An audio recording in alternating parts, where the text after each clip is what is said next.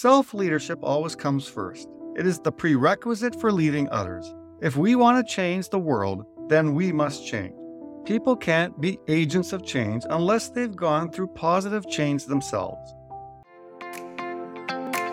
Welcome to Philosopher Insights, the podcast that delivers wisdom in minutes a day that you can put into practice daily and strive to master over a lifetime. The podcast committed to sharing ideas that encourage you to bridge the gap between who you are today and the person you aspire to be in the future. Hi, my name is Herb Lamba, and welcome to my podcast, where I will share practical insights from the world's best authors. Knowledge isn't power. Applied knowledge is. The quest to become the best version of you starts right now.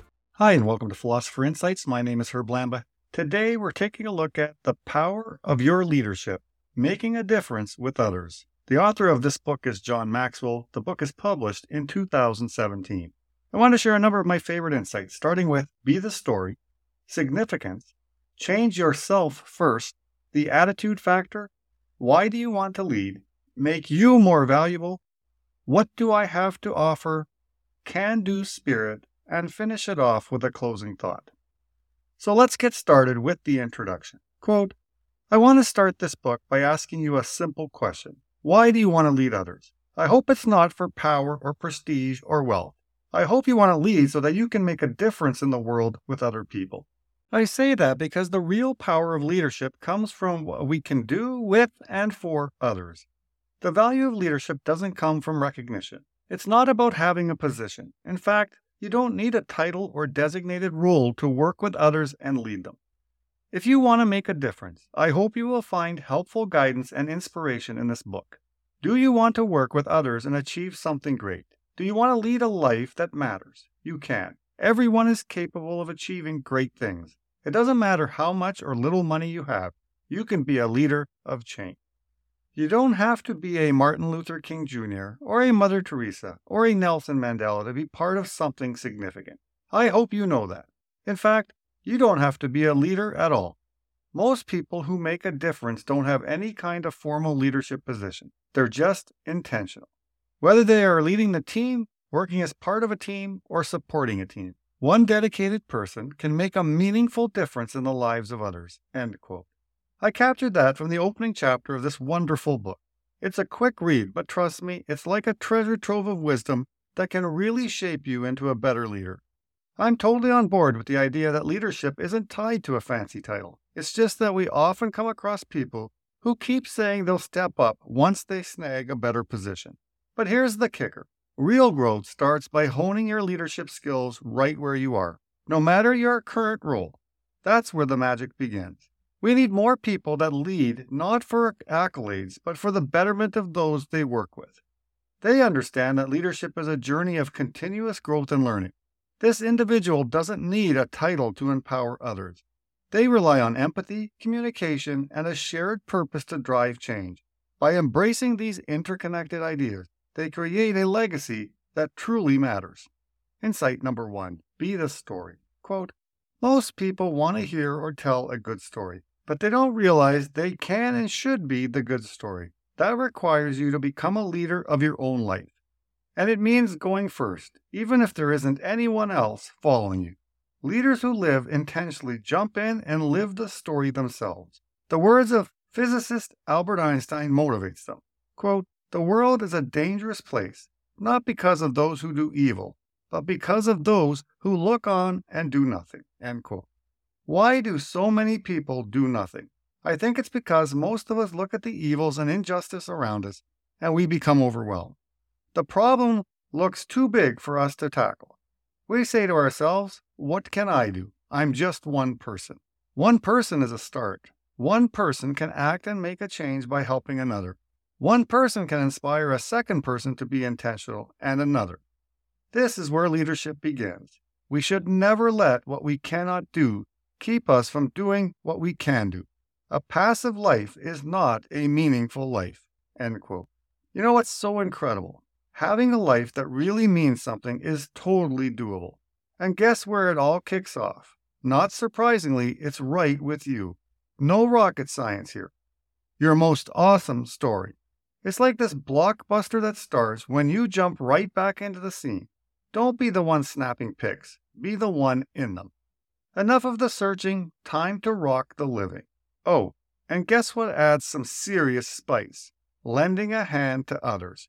Picture it as the mystery ingredient. Insight number 2, significance. Quote, what drives you when you get up in the morning? Most people settle into one of 3 areas: survival, success, or significance. If you're like many people, you may be struggling to keep your head above water. You're in survival mode. But once you've gotten to a place of stability, then what?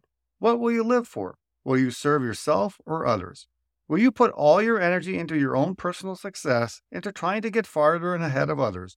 Or will you work with others and use your leadership to help them achieve significance? Many people tie their significance to their social position, their title, their net worth, or bank balance, the car they drive, their prestigious address, the man or woman on their arm, or some other status symbol. Their mentality is, if I do enough and have enough, even if I am self-centered, it will bring fulfillment. The problem is that self-centeredness and fulfillment cannot peacefully coexist. End quote. So here's the deal. Are you itching to jump ship on your career, or are you actually aiming for a life that's packed with meaning? Often the issue isn't the job itself. If you're all about numero uno, just swapping careers might not fill your happiness cup any higher. You see, the thing is, wherever you go, there you are. What really flips the script is switching from the me, myself, and I mode to something more epic. Putting others in the spotlight. It's like changing gears to significance. And here's the kicker. How can you rock someone else's world? That's the magic question. Insight number 3. Change yourself first. Quote, self-leadership always comes first. It is the prerequisite for leading others. If we want to change the world, then we must change. People can't be agents of change unless they've gone through positive change themselves. I learned that I have to travel within before I've traveled without. In other words, I had to make some changes in myself before I could expect to affect change in others. I could not give what I did not have. End quote. Now this reminds me of Stephen Covey and his masterpiece, The 7 Habits of Highly Effective People. He echoes this very idea. Before we guide others, we've got to navigate our own ship. Self-leadership is like laying the foundation for a skyscraper. It's got to be solid, unshakable. Just as Covey emphasizes the significance of being proactive and taking responsibility for one's own life, Maxwell's words ring in harmony, that the path to changing the world starts from within. I would highly recommend prioritizing self-care. Ensure you're getting enough sleep, eating well, and engaging in activities that recharge you. But remember, self-leadership isn't just about setting rigid routines. It's about being adaptable and resilient. When life throws curveballs, view them as opportunities to grow. Learn from your setbacks, adjust your course, and forge ahead. This flexibility showcases your capacity to lead yourself through various situations, showcasing the strength of your self-leadership. Insight number 4, the attitude factor. Quote, I believe most people who try to make a difference start out with the right motives and attitudes. As a result, the people they help gain a tremendous amount from them. But what often starts to occur is a shift in thinking, from I want to help people to I want people to help me. This is especially destructive when the shift occurs in leaders. The moment that transition in attitude takes place, the leader's motive changes. Instead of enlisting people to whom they can add value and who will join them in adding value to others, the leaders want to attract people who can add value to themselves. When people are motivated by personal advantage, they've lost their way. As a result, they get off track and they can no longer make a difference. End quote. Simon Sinek shares parallel wisdom in The Leaders Eat Last. Sinek emphasizes that true leadership is about creating an environment where others feel safe and valued. When leaders start craving recognition for themselves, rather than focusing on creating and nurturing space for their teams, they compromise that sense of safety. The shift in attitude can undermine the trust and collaboration that true leadership hinges upon. Maxwell drops some serious wisdom in a chapter he calls Connecting with Like-Minded People. He dishes out 9 factors that light up the path to significance. You've got opportunity, belief, possibility, faith, challenge, attitude, winning, promise, and invitation. For a complete understanding, please grab the book. Insight number 5. Why do you want to lead? Quote, when someone comes to me and says he wants to be a leader, one of the first questions I ask is, why? Why do you want to become a leader? Is it because you want a corner office? Is it for a premium parking place or top salary? Is it for the perks and recognition? All of these are wrong motives. People who want to become leaders for any reason other than adding value to others are way off base. For most people who don't add value to others, their actions aren't motivated by hate or self-centeredness.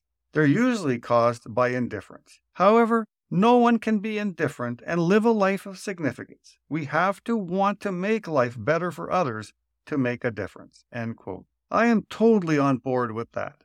John says that leaders who truly leave a mark focus on making each day count by bringing value to others through their top-notch gifts, skills, and resources. It's like a core aspect of their purpose in action. Be sure to have a crystal clear understanding of why you're stepping into a leadership role. Are your intentions aligned in the right direction? Insight number 6. Make you more valuable. Quote, the idea of adding value to people is dependent on the fact that you have something of value to give to them. Adding value to someone is relatively easy to do once, but as a leader, you will want to add value to people you lead consistently every day. To do that, you must continually grow and become more valuable. And to add the most value, you should try to stay in your sweet spot. Each of us right now has a lid on our potential. The only way to lift that lid is to intentionally develop and grow. As you do this, you will make a wonderful discovery. You can also lift the lid of others.